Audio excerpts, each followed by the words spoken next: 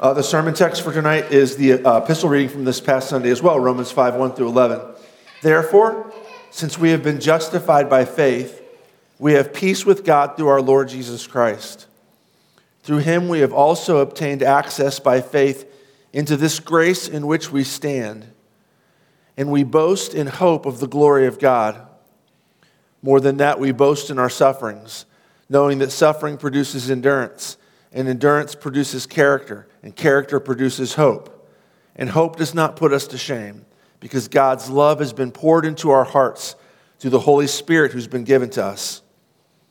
For while we were still weak, at the right time, Christ died for the ungodly. For one will scarcely die for a righteous person, though perhaps for a good person one would dare even to die. But God shows his love for us, in that while we were still sinners, Christ died for us. Since therefore we've now been justified by his blood, much more shall we be saved by him from the wrath of God. For if while we were enemies we were reconciled to God by the death of his Son, much more, now that we're reconciled, shall we be saved by his life. More than that, we also boast in God through our Lord Jesus Christ, through whom we have now received reconciliation. In many and various ways, God spoke to his people of old by the prophets. But now in these last days, he has spoken to us by his Son. So I preached on Sunday about suffering, a Christ call to, first of all, the announcement that he is the Messiah. And then he tells Peter and us what that means. The Messiah is the suffering one. And then his invitation to join him on the path of suffering, to take up our crosses and follow him. And what I wanted to do tonight was to go over to the epistle reading from this past Sunday and talk about how this can be a positive for us and not an ultimate negative. Suffering's always negative. There's nothing good. There's nothing perfectly good about suffering. It's whistling in the graveyard to say, "Oh, I don't mind. Just all things work together for good." But it can be a positive. Our suffering can be a positive. And so what I want to talk tonight is how we can boast in our sufferings. Paul uses the word boast here 3 times. And the key, the middle of it here is verse 3, we boast in our sufferings. How can we do that? So 3 things, because first of all, we can boast in our suffering because Christian suffering leads to glory. Christian suffering, there's a trajectory to it, and it leads to glory. You see what he says here in verse 2, at the end of verse 2, he says, we boast in hope of the glory of God. We boast in the hope of the glory of God. Glory of God is in Romans 5 through 8. You'll just have to take my word for it because I'm not going to look at the whole of Romans 5 through 8. It's code, it's shorthand for new creation.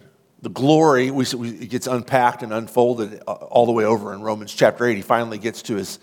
He kind of gives us a table of contents here in Romans 5. And then he finally gets to Romans 8 where he talks about the glory that's going to be revealed when Jesus returns. New creation glory. The hope that you and I, who are Christians, have for new creation glory, this is what he's talking about here. This is what he's talking about. And this hope is different than, it puts a different spin on suffering than anybody else has.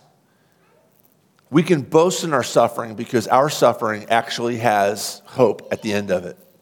Chuck and I recorded a podcast a couple of days ago, and the episode was about Stoicism. Somebody asked us to talk about Stoicism, and it's a good topic. Stoics believed in embracing a life of suffering, and similar to what the existentialists do, suffering, you can't control it. The universe is what it is. For the existentialists, the universe is random. There's no meaning or purpose to it. Everybody's going to suffer. There's nothing you can do. It's a roll of the cosmic dice, and you get cancer. A roll of the cosmic dice, you lose your job. For the Stoics, the whole universe is God. And so whatever happens is what's supposed to happen. So you lose your leg in a car accident. That's what was supposed to happen. You just have to kind of deal with it. Stick out your lower lip and gut it out. That's one way to deal with suffering, but it's hopeless. It's not too much different than just caving into the sorrow of suffering. Because in both cases, there's no purpose to it. It's meaningless. There's nothing that you can do about it. For Christians, though, suffering is headed towards a goal. It has meaning and purpose. I'm not telling you that you can figure out exactly what the meaning and purpose is. That's not necessarily clear, ever. You might never know why it is that your mom died when you were very young. You might never know, here's what the benefit of it was. But you do know from here that it's headed towards a trajectory. Let me show you what Paul means here. Verse 3. We boast in our sufferings because we know that suffering produces endurance. You suffer, and it trains you to be committed over a long path.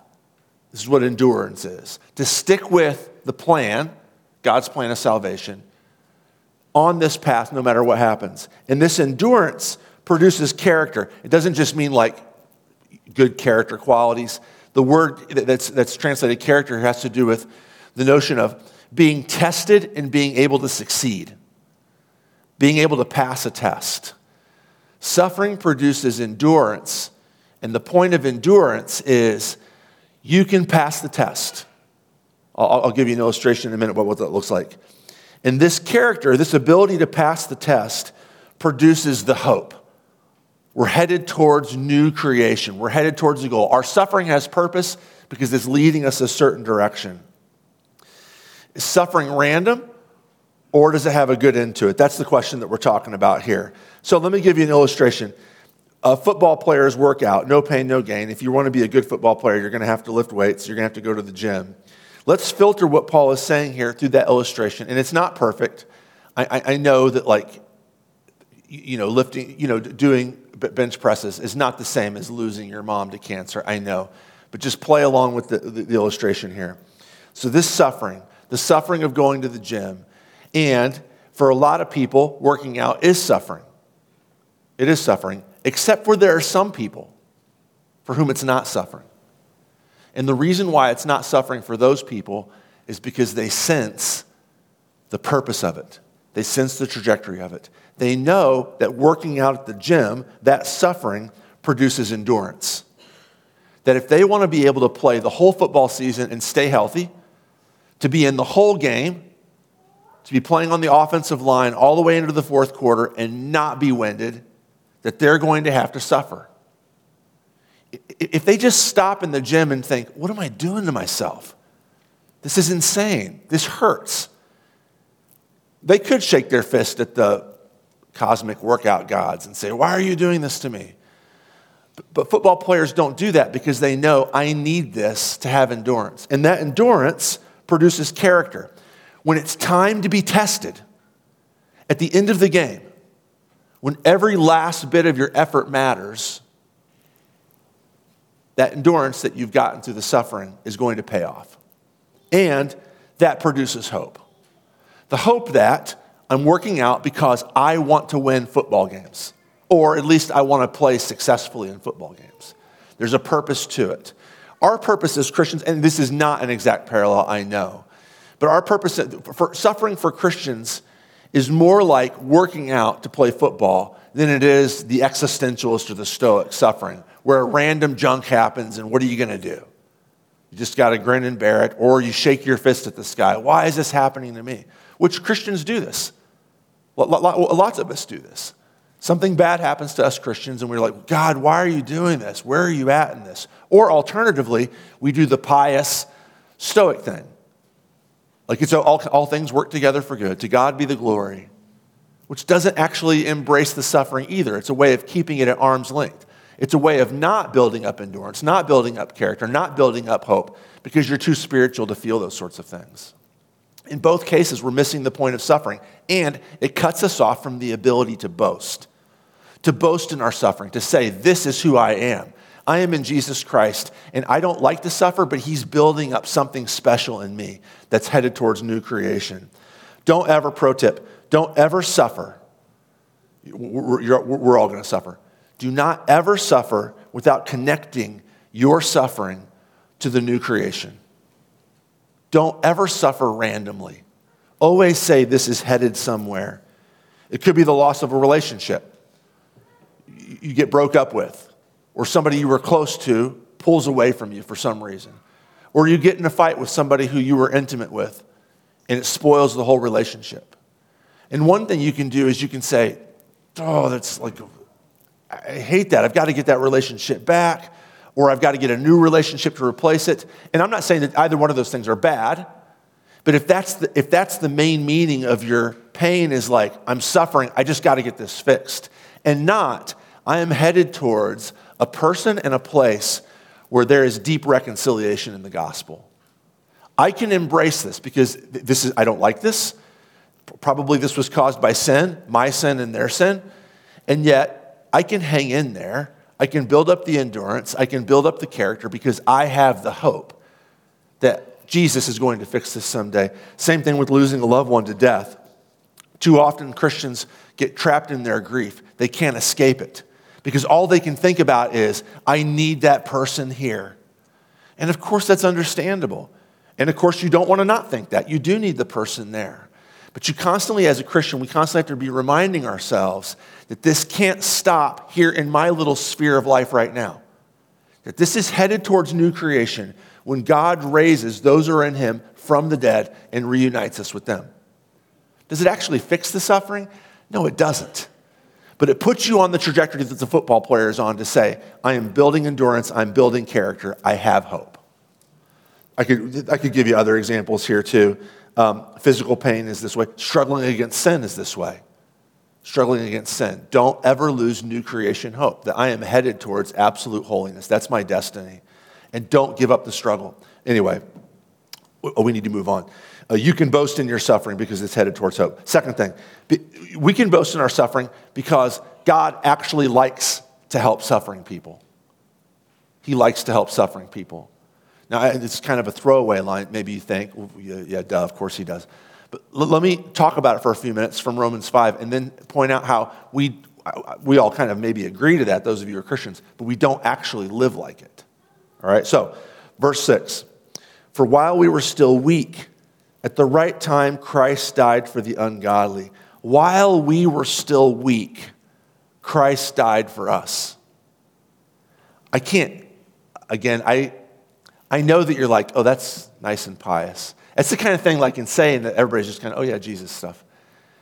I wish that I could impress upon you how revolutionary this was in the ancient world. The historian Tom Holland calls the crucifixion of Jesus and what flows out of that in the New Testament. He calls that the valorization of victimhood. And what he means by that is this, is that in the ancient world, the victims were to be discarded. The victims had shown themselves weak. And in historical type of survival of the fittest, what you do with the weakest is you kill them off or you enslave them. That's what you do. It's the way it always was. The gods never favored the weak. That would be disgusting to the Greeks and to the Romans.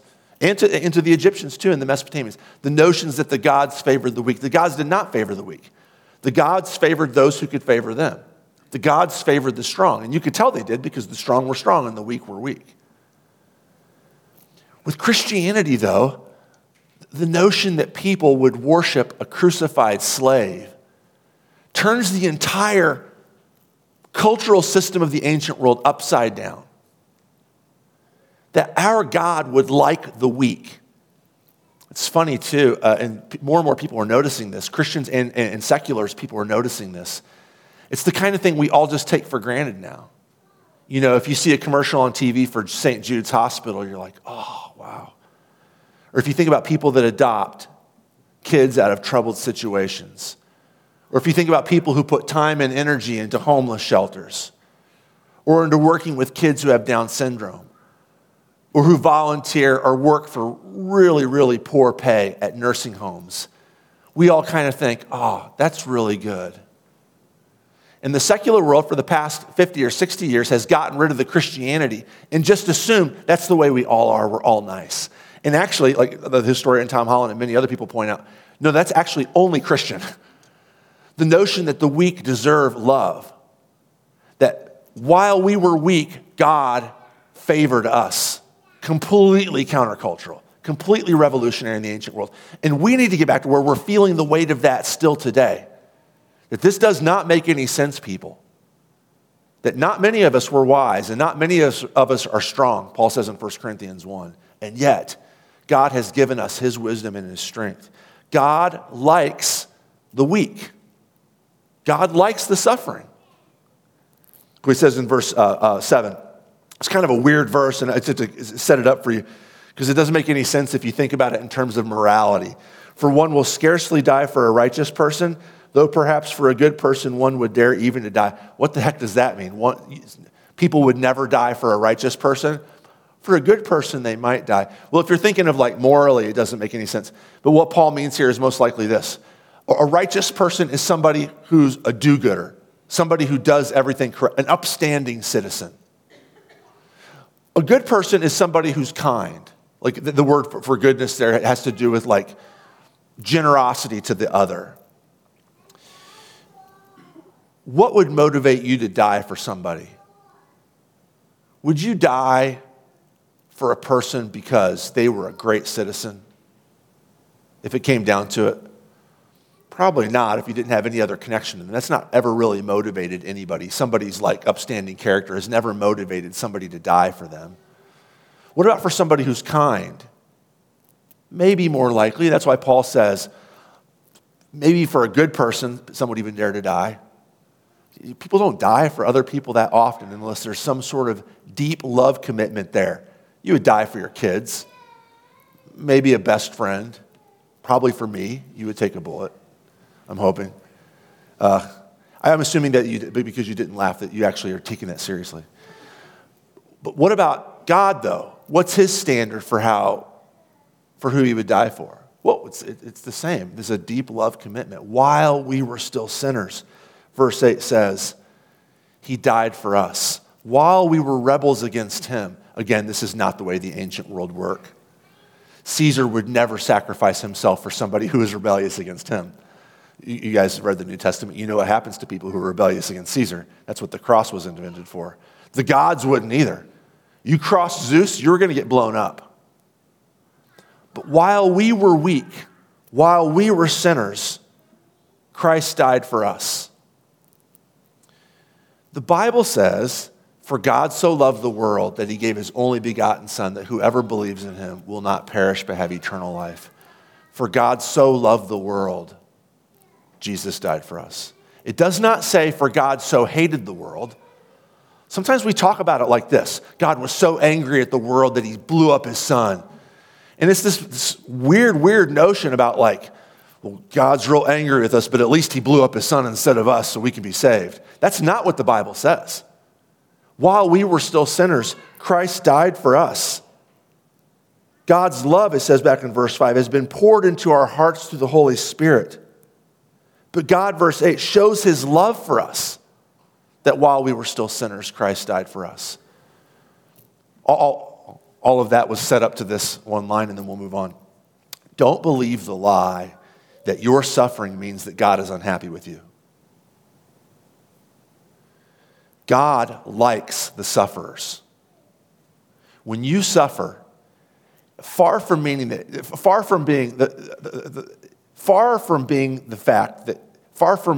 what am I trying to say here? It's far from the notion that God is angry with you. And it's much more the case that when you suffer, it pulls God's heart out towards you. He, unlike any other God in the ancient world, unlike any other God in this world, human or otherwise, loves the weak. He loves the sufferers. And when your heart is broken, he loves you intensely because your heart is broken. When you are trapped in a sin that you just can't shake, he's not angry at you. He loves you even more. While we were still sinners, Christ died for us. You can boast in your suffering, whether it's suffering, physical suffering, relational suffering, whether it's moral suffering, struggling with sin. You can boast in your sufferings because when you are weak, Christ is strong, 2 Corinthians. Christ likes suffering people. Last thing will be done. Because we've been reconciled to the suffering one. You can boast in your suffering because we have now been reconciled to the suffering one. Let me show you what I mean. It's a little bit roundabout here. Verse 11, the last verse. More than that, we also boast. I know your bulletin says rejoice. The ESV translates it rejoice. It's actually the same word as boast back in verse 3 And in verse 2, more than that, we also boast in God. We boast in God through our Lord Jesus Christ, through whom we have now received reconciliation. We've received reconciliation with God. You and God are tight now. I'm not saying you feel like that, but you're tight with God now. You are one with him. This is the bookend to verse 1, where he says, since we've been justified by faith, we have peace with God through our Lord Jesus Christ. Wherever you're at, if you're a Christian, you are tight with God. You are one with him. And I'm going to say this again. It does not matter what you feel like. You might feel like God is far away. You might have blown God off for the past 10 years, and you think, well, that's what I deserve. He's not close to me. That's not true. You've been justified by faith. You have peace with God. He has worked reconciliation between you and him. Well, how does he do this? Well, he justifies us. That's what the very beginning of the chapter is all about. Since we have been justified by faith, that means God looks at you and he says, you are just what I want. Because he looks at you and he sees you in Jesus Christ. And the reconciliation's wrong. Maybe it's not, I don't know. The relationship that the Father and the Son have together is now the exact same relationship that you and the Father have in Jesus Christ. You are his daughter. And when we say Jesus is God's son and you are his daughter, we mean that you and Jesus are brother and sister. You and Jesus are brother and brother. You have reconciliation with God. So that, what does that mean? If you're on intimate terms with somebody, including God, which you are if you've been reconciled to him by justification by faith, you share suffering. When you suffer, the person you're intimate with suffers. And when they suffer, you suffer. When they suffer, you suffer with them. This is the way relationships work. Like if you wake up in the middle of the night and your 1-year-old is screaming because their stomach hurts real bad, you suffer right along with them. When you're married and your spouse gets fired, you suffer right along with them. It's a mutual sharing of suffering. This is just, the suffering itself becomes a focal point of intimate relationship. It becomes something that's shared. So this is Angela's story, but I'll tell it.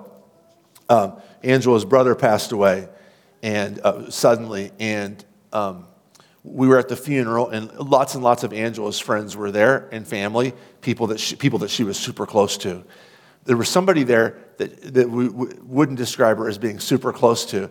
It was the publisher, not her editor, the main boss, but the publisher of the newspaper, the St. Louis Business Journal that she wrote for was there. And she came to the funeral. She had just previously, within the past year or so, maybe a little bit longer than that, had lost her son, was like out in the ocean swimming, and he drowned. I think he drowned in the ocean. I can't remember what the details were. But I remember, so Angela, all of her friends that she's super close with are there. But when her boss walked in, Angela went right to her, and they hugged and held on to each other for a long time because there was something that bound them together. This deep, deep loss. And now you guys have been reconciled to God in Jesus Christ. And he knows about deep, deep loss. He knows what it's like to be abandoned by friends. He knows what it's like to be killed. And he shares that with you.